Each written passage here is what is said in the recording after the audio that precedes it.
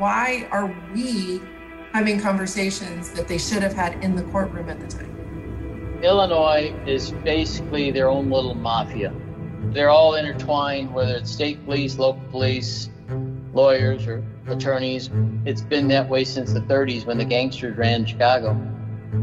We were told not to talk to any press by our lawyers. We were not to say anything to anybody. The Vaughn family was murdered 14 years ago. A mother and her 3 children shot to death in their SUV. Many questions remain as to how and why it happened, and they revolve around the lone survivor, Christopher Vaughn. Chris is unable to recall what happened even to this day. If you're a human being, you can't wrap your head around that. I don't know if I ever really want to know how it played out in that car. What could you say to somebody when they lost their whole family within a matter of minutes? He was supposed to be presumed innocent. And someone presumed innocent should have the opportunity to attend his children's funeral. Now, we re-examine the murders Christopher Vaughn was convicted of committing. The trial was handled poorly. Evidence was not processed correctly. Critical evidence that could have definitely made this go a complete different direction. In the weeks leading up to the murders, he's spending time at strip clubs and dropping not just a little bit of money. Like $4,000. Millions of people go to strip clubs. They don't go home and kill their wife and kids.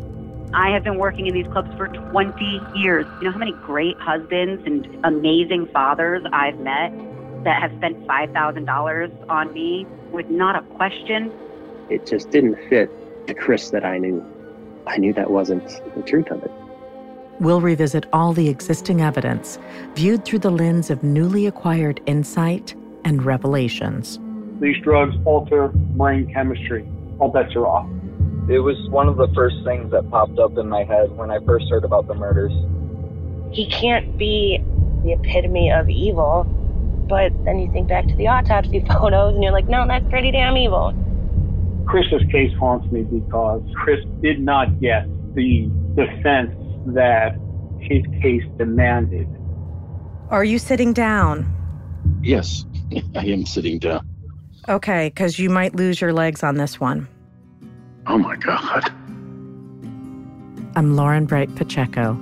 Join me for Murder in Illinois, Who Killed the Vaughn Family, launching July 8th. It was a strange case. It'll never leave me.